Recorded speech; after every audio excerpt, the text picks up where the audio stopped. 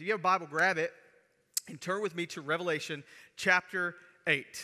Revelation chapter 8. And as you're turning there, a few weeks ago, I think it is now, a couple weeks, I guess, just before God dumped 6 inches of snow on all of us, and we were trying to navigate life in snow in Tennessee, and, everybody's panicking, the stores are getting swiped like it's a zombie apocalypse or something. Just before that happened, we got a thin coating of ice over everything. And that made it really super interesting, not only for the gathering we had, our launch today, we had guys out here busting ice and all that stuff, but also in our home, at our house, the day that it started, I remember just kind of hearing the pellets of ice hitting the window. And when that started, and the freezing rain came behind that, I remember I went out. We have at our house a little stoop where you kind of go out and you're still covered and you kind of see it all going down. And I went out and I was like, I yelled back at Tiffany. I said, "It's icing outside like crazy." I could see the glaze over the front step and all the sidewalk all the way over to the driveway. And I put my hand down on it and I was like, "What is this?" It's like it was slick, and I'm talking super slick. Well, Tiff, for some reason, didn't trust me. She wanted to just come see it for herself. So she bust out the front door in this unusual pace and hit the front step and just boom. I'm talking a colossal bust. And at first, the first thought went through my mind was like, "Is she dead?" Because she hit and slid safe, But then once I realized she was okay and I drug her back into the house, I realized I had something special.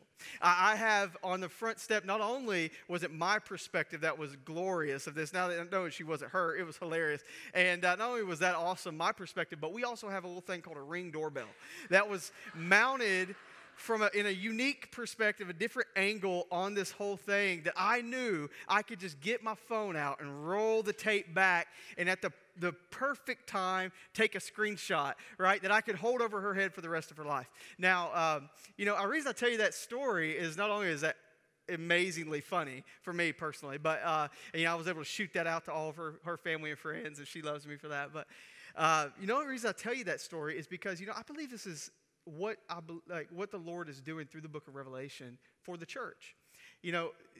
Throughout the book of Revelation, you see 3 sets of 7 judgments, right? We just got done, we wrapped up the 7 seal judgments where Jesus steps in the throne room, takes the redemptive plan of God. He begins to open the seals, bust the seals, and open the scroll. And when he does, these judgments begin to unleash on the earth, right? On the wicked, on the redeemed even, to some degree. And then the final 2 of those sealed judgments talk about this future point where Jesus is going to step into our reality and roll up everything as we know it, bring this climactic kind of culmination where he will bring a new heaven and a new earth. We just kind of move past those 7 seals, and some of y'all are like, "Whew, we're done." Psych. There's, we just move into the trumpets today. And what I believe God is doing with that is he's got this main plain thing that he's wanting the church to see.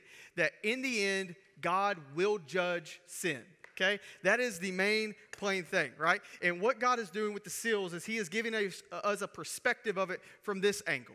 And then with the trumpets, he gives us a perspective of it from this angle. And then with the bowls that we'll see later in Revelation, he's given us a perspective of this angle. But here's what I believe God is doing with it. And listen, the point of these judgments is that, and it's so important we keep this in our mind when we come to Revelation, that Revelation was written, again, to real people in a real hard time. Okay? It was written to people in the first century church, a church that was in the teeth of hard times, in persecution. People were losing their lives. Jobs were being lost.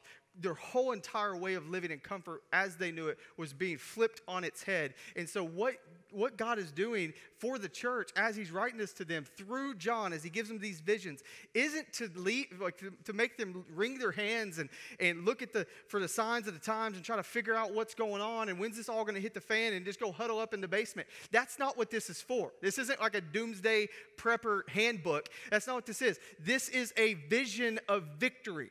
Okay? And so what Jesus is doing for the church today and for us in this room today, if you know Jesus Christ, is to help you understand that in the end, Jesus wins. I will bring that to you every morning that we meet together in this book to help you understand that that is what Revelation is. So as we get into these trumpets, as these judgments unfold, the primary way they serve us is to help encourage us, to give us hope in the meantime because of what will happen in the end time. Give us hope today. And so if you're in the room and you need a little bit of that, you're in the right place. See, Revelation was written, again, not so that we would bring fear and speculation, but it was to bring hope and consolation for a church. A church that literally when and it's important we get this, when the church in the first century came to Jesus, when they said, I want to surrender all that I am to you, Lord, they understood that it would cost them something. That it would literally cost them something. It wasn't a cheap grace. It wasn't an easy believism that you just tag on to your life. When you aligned yourself with Jesus Christ in his way of life, his yoke. You know, he talks about my yoke is easy, my burden is light. The yoke in the Jewish world was a way of life. Right? And so what Jesus is, when people would come to Jesus and yoke up with Christ, they knew that it was better than what they were about to walk through. That it was worth it, whatever it would cost them. But it was going to cost them. Right? And so in a day in our lives where it's is increasingly true for following Jesus, right? It's so important that we understand that this is not to beat you down, church. This is to help you understand that Jesus will bring the victory. Right, he will bring the victory. And so this morning, we're going to look at these trumpet judgments. And here's what I'm going to do. I'm going to kind of go through these pretty quickly. These 4 judgments, I'm going to talk about 4 trumpets of the 7. And then we will get to the other 3 next week. Okay? And I'm going to kind of just interpret those through the lens of which I see Revelation. That we've already established, this idealist view of interpretation, which is it is heavily symbolic, leaning back on Old Testament writings, okay? And then what I'm going to do is I'm going to give us 3 points of application to hang our hearts on. Does that sound good? So what I want to do today, just to mix this up a little bit and keep you honest and happy, if you'll stand with me, we're going to read God's word together. Revelation 8, 6 through 12, okay? This is God's word. It says, now 7 angels who had the 7 trumpets prepared to blow them.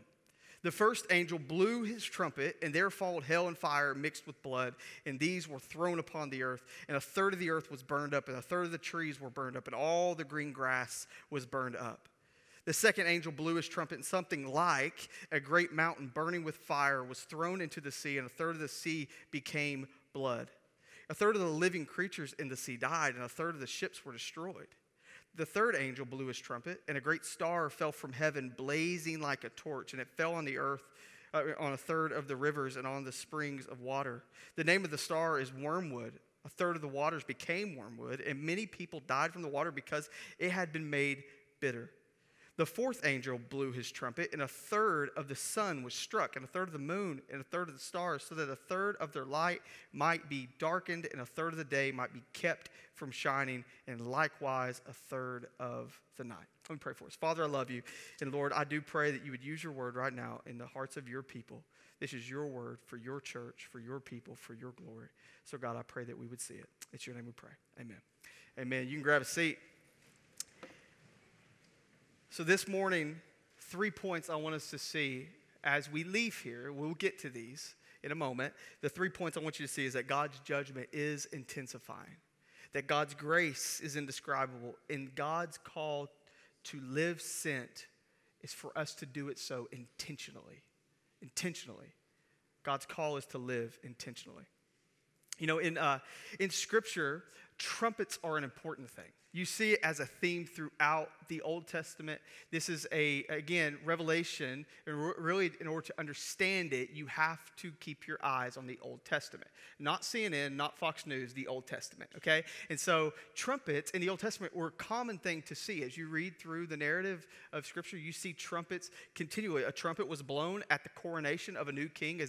A new king was coming to sit in power. A trumpet was blown. It was also blown to gather gather God's people together. A trumpet was blown as a warning for a coming attack or for God's people to repent.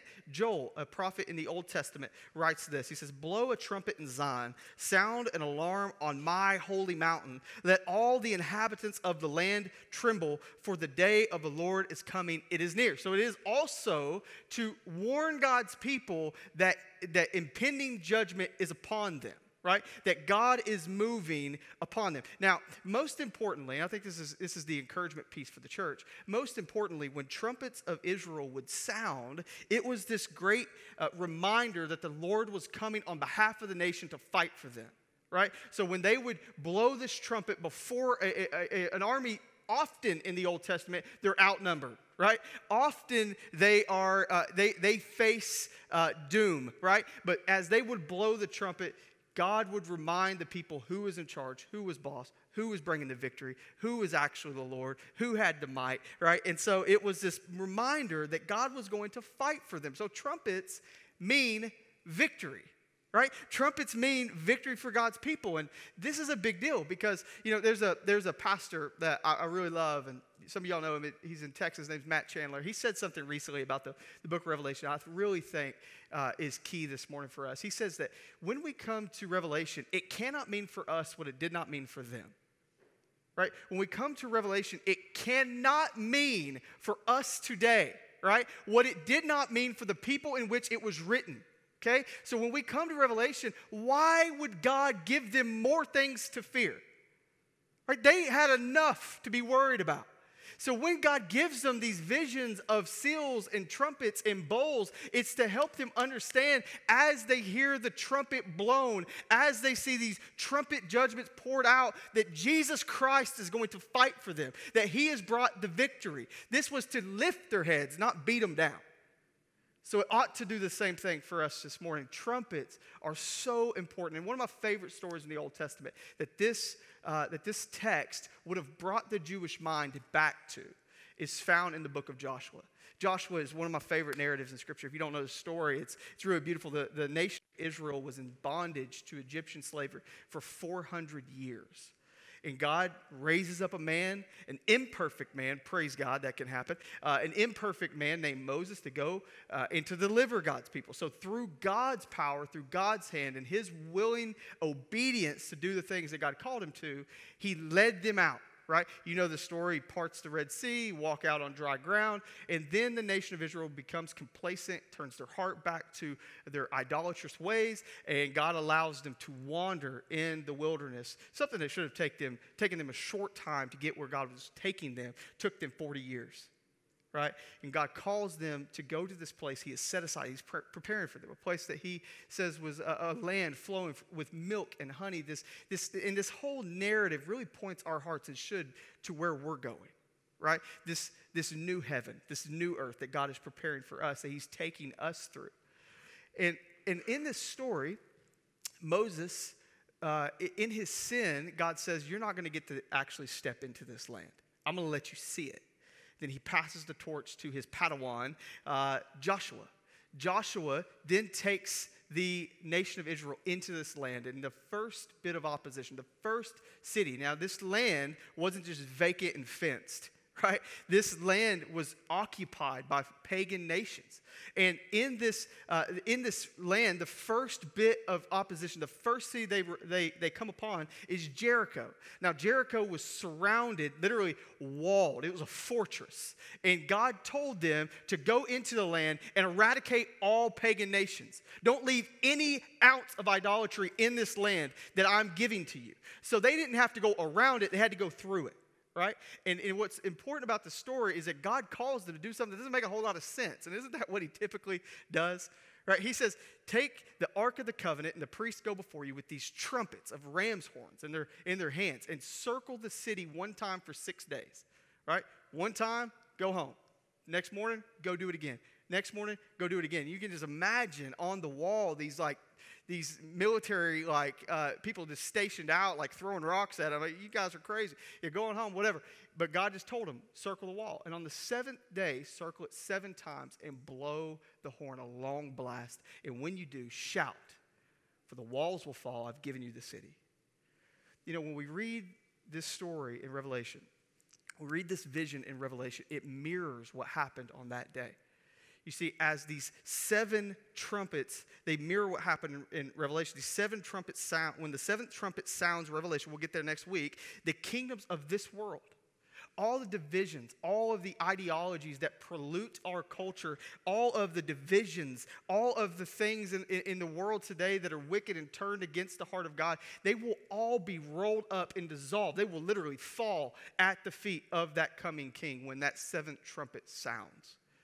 So this passage is all about victory. I just want to make sure you hear that, because I know it's like trumpets, bowls, seals, awesome, I'm defeated, let me leave, good morning. Right? That's not what this is about. This is about victory.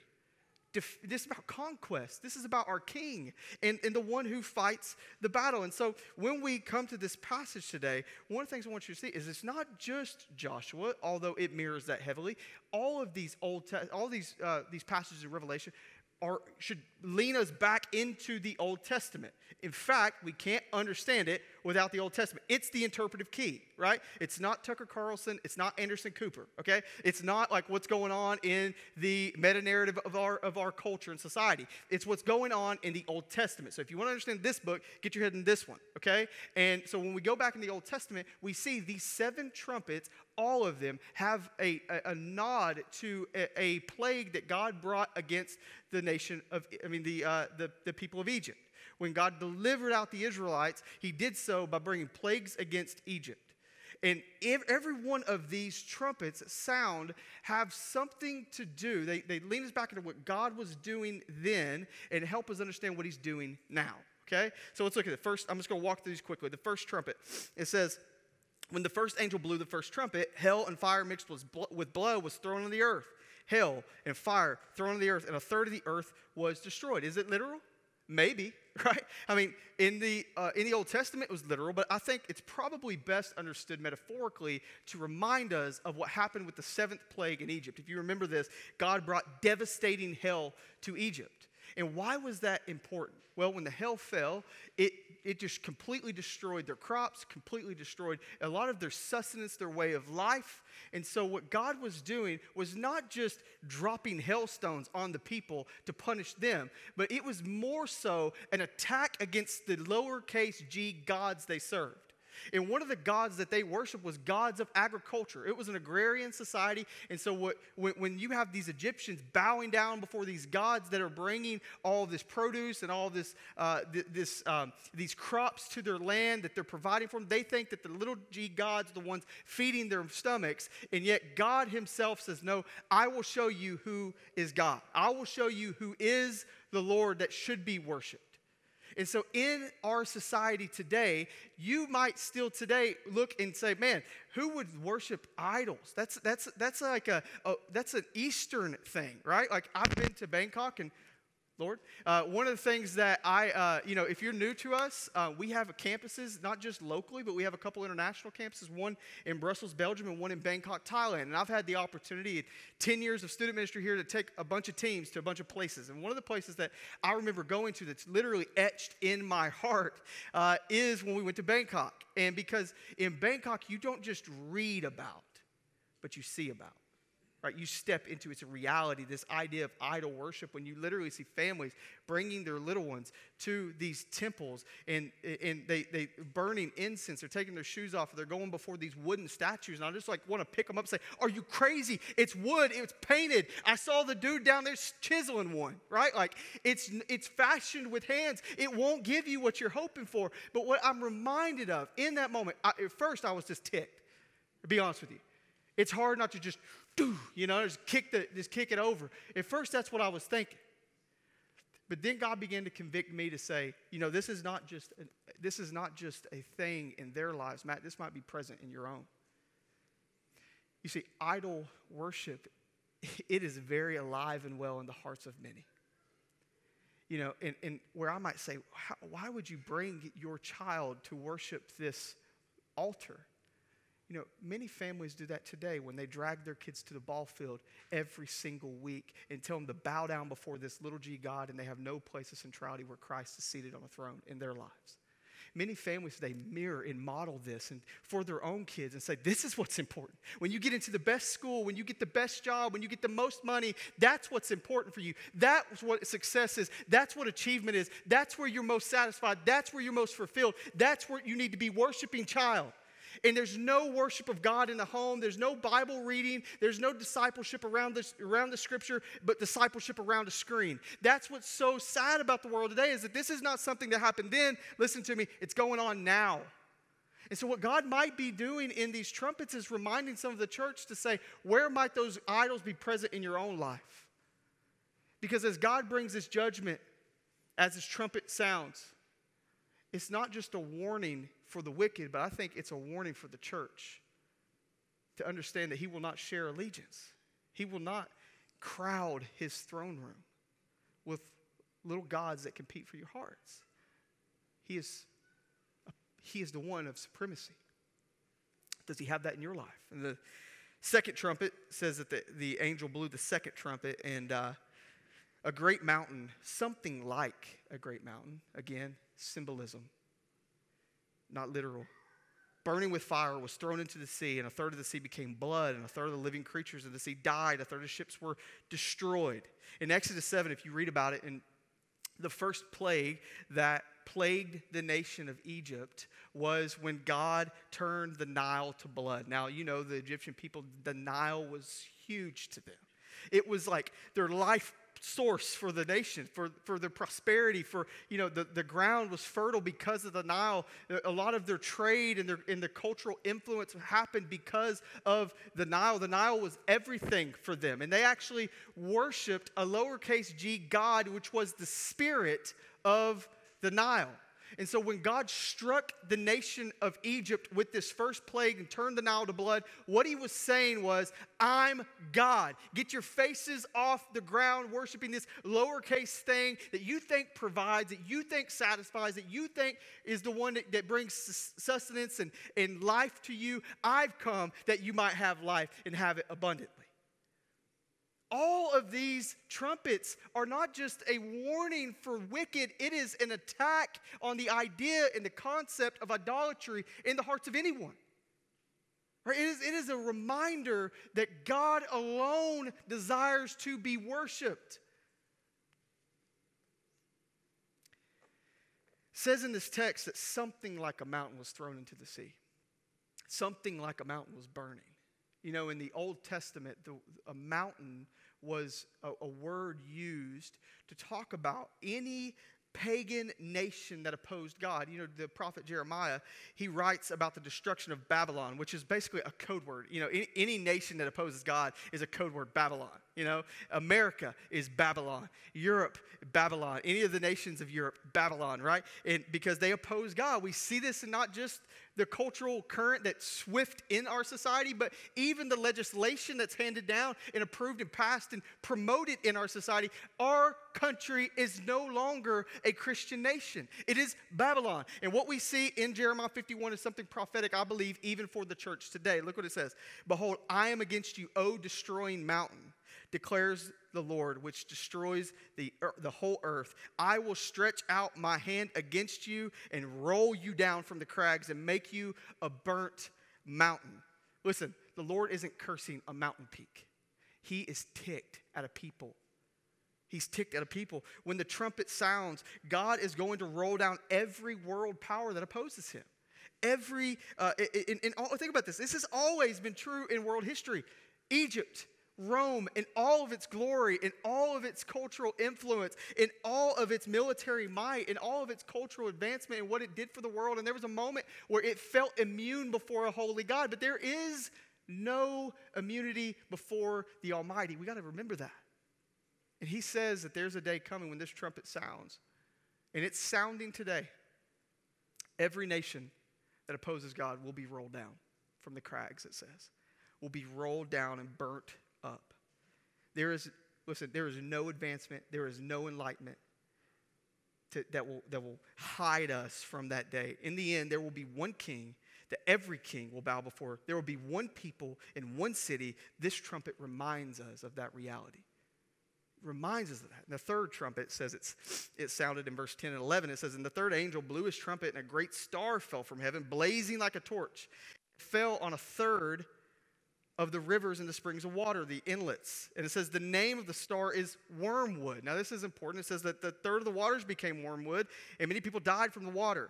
Now when this happens, it says this star fell from heaven, and the name of that star was Wormwood, and it polluted the inlet springs and rivers. Now wormwood is actually an herb so bitter. Look at this. This is amazing. So bitter that 1 ounce of it pollutes or makes worthless and bitter to the taste 500 gallons of water. So just a vial of it could pollute your pool in your backyard. And the point is that it doesn't pollute it in a way that it kills everyone who drinks from it, but it makes it worthless. It makes it useless to the taste and for drink. And so in the Old Testament, when God punished the nation of Israel by actually poisoning their water source, he did it because they had polluted their hearts to him. Right? They had polluted their hearts with the worship of idols, and this is still a reality today. Scripture uses this symbolism of our hearts, of the deepest parts of who we are as a well that we draw from. Right? So what comes out of your mouth proceeds from where? The heart. Right? And this is what we see continually, that this symbolism of a heart, and sadly today, many hearts are poisoned. Many wells are poisoned. Many hearts today are bitter and worthless to God because they are polluted with a love of self, with a love of money, with a love of pleasure, with a love of comfort, but listen to me, not a love of God. God is not first. Instead of passionately pursuing the creator of all, the one who gives and sustains life, they have turned and polluted their hearts and lives with a fascination, not just a fascination or a fixation, but actually a worship of creation itself. Right? And this is true today. You feel this today?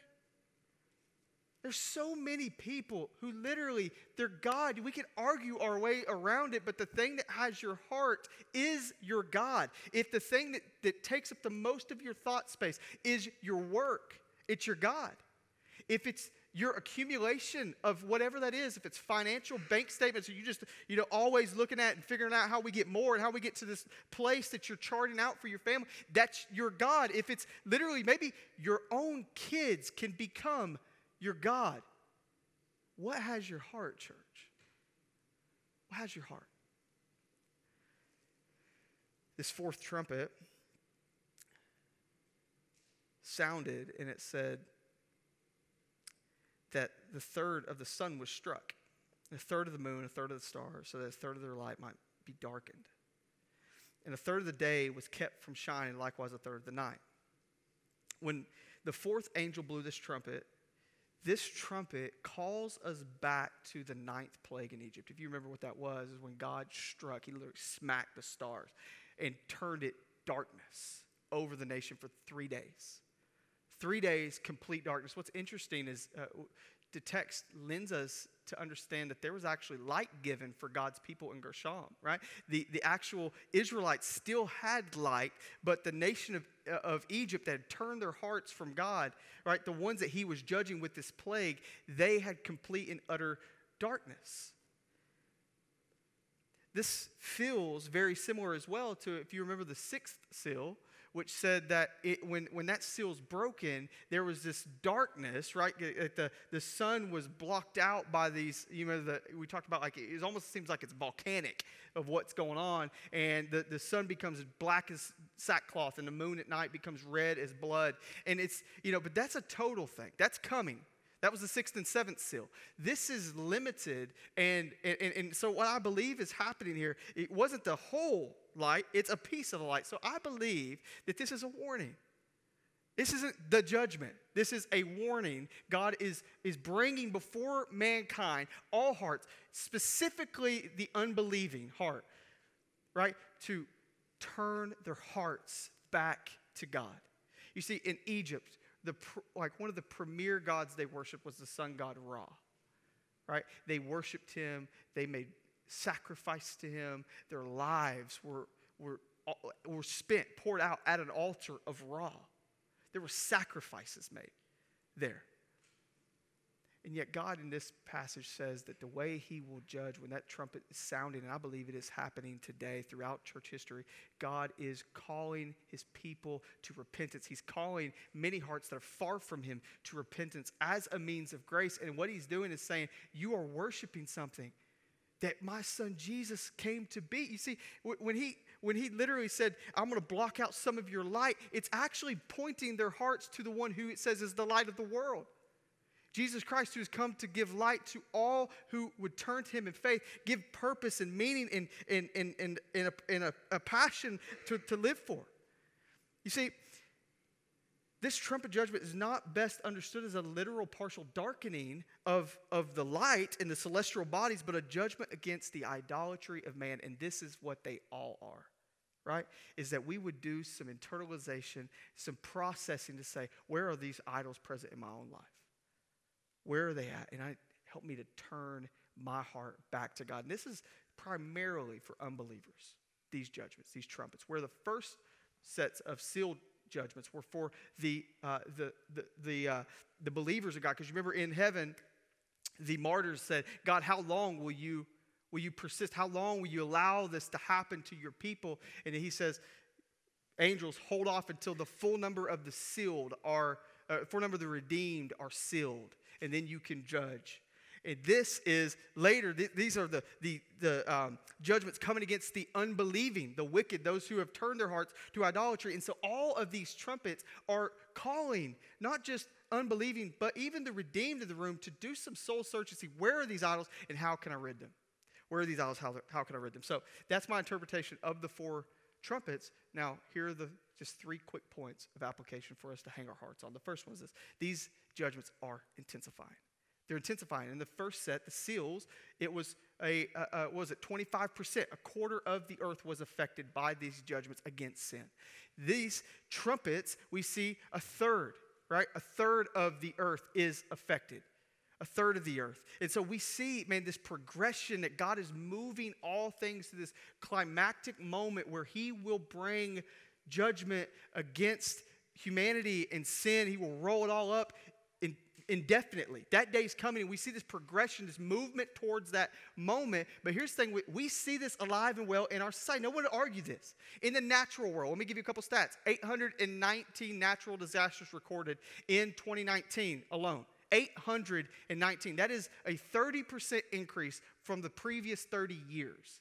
I was reading something this morning, even in 2020 alone, it was on track to bring more devastation and more natural disasters. But what has kind of overarched that and really added to the argument is this global pandemic we've just walked through. Right? Here's the point. Things are not progressing towards this better utopia. Right, that's not what's going on. Everything is devolving. You see this in this text. God is judging the stars. He's judging the seas. He's judging the inlets. He's judging the land.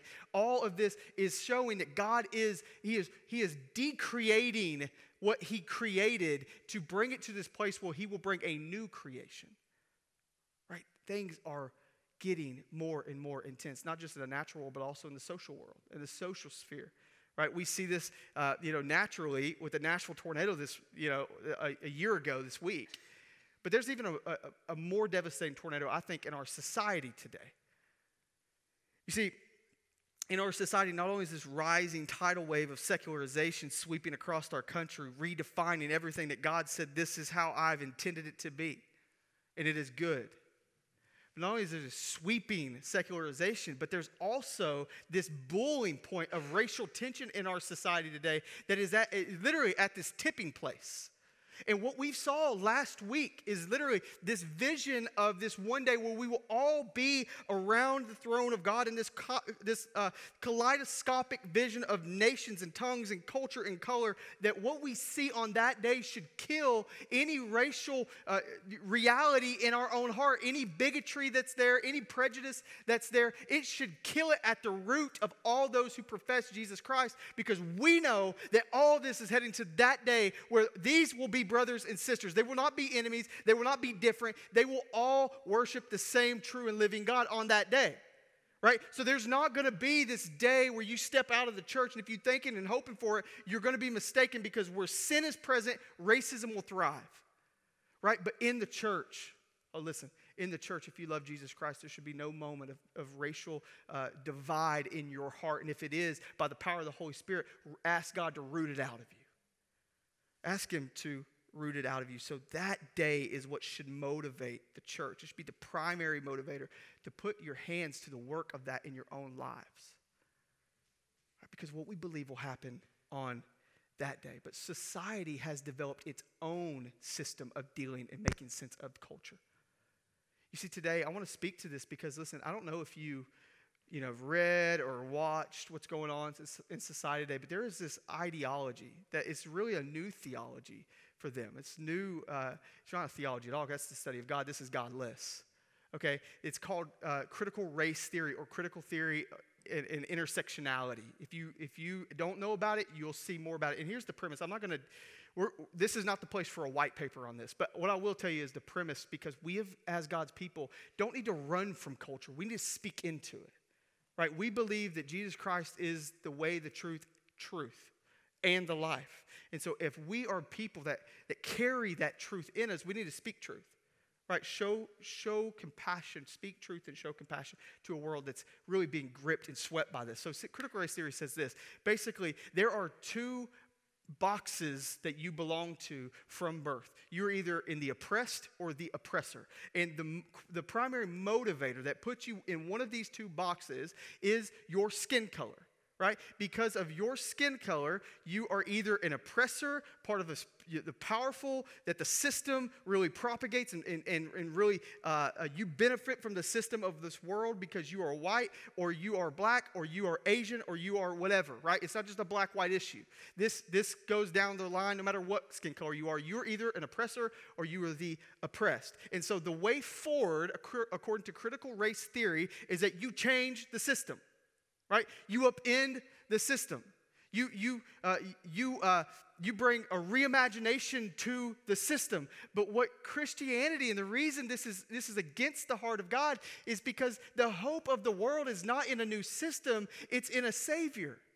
Right? And it's not in some new radical reimagination of this system, but it's in a repentance of sin. That's the problem. The reason that there's any divide in our world, it's because of sin. Sin divides and Jesus unites, right? And so we as God's people have got to denounce wholesale this ideology that says you are either powerful or you are oppressed, and it is because of your skin tone. No. Whether you are black, white, whatever color you find yourself in the array of our world scale, you are either sin or in Christ. Right? And the only way forward is to, repent of that sin and look forward to the day where Jesus will wipe every tear, that he will make all things new. He will rid all division. You see, our society says you get with culture or you get canceled. Let me tell you, Jesus Christ, praise God, he never canceled me. All right? Let me just be honest with you. I'd be the first in line to be canceled. Y'all just know that. Your pastor would not be here today if Jesus operated on that scale. But Jesus doesn't cancel. Jesus doesn't cancel. He redeems, he reconciles, and he recreates. He gives us a new heart, a new passion, new motivation. And so listen, I say all that to say things are intensifying. And we've got to be a people who speak into culture and we influence culture from a biblical worldview. But here's my fear. Let me just be really honest with you. Many people can't speak from a biblical worldview because we don't know our Bibles. We don't know our Bibles, and so that has got to be a thrust of your life. You've got to spend time in the Word of God. Let me tell you something. There's a beautiful quote from Charles Spurgeon. He said that the Bible is not the light of the world. Now, before you call him a heretic, look what he said. It is the light of the church. The Bible's not the light of the world, it's the light of the church. But the world doesn't read the Bible. The world reads Christians. The world reads Christians. Your society, your neighborhood, your own kids read you. What are they reading? What are they reading? So listen, things are intensifying, and we've got to be ready. Are you ready? So God's grace is intensifying. God's judgments are intensifying, but his grace is indescribable. You see, because through Scripture, when trumpets are blown to warn people of a coming attack or judgment, there is a grace in this. In these trumpet judgments, God gives a warning to God's people, not just total devastation. He could just wipe all of humanity and reset this whole thing if he wanted to.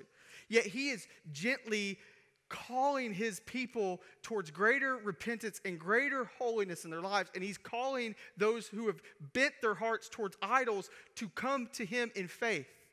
This is a great grace of God that no one is deserving of. So this world's not getting better. It's progressing to this devolution where he is going to step out of heaven and bring a new heaven and a new earth. And what I love about this grace is, listen, these trumpets are doing what they've always done.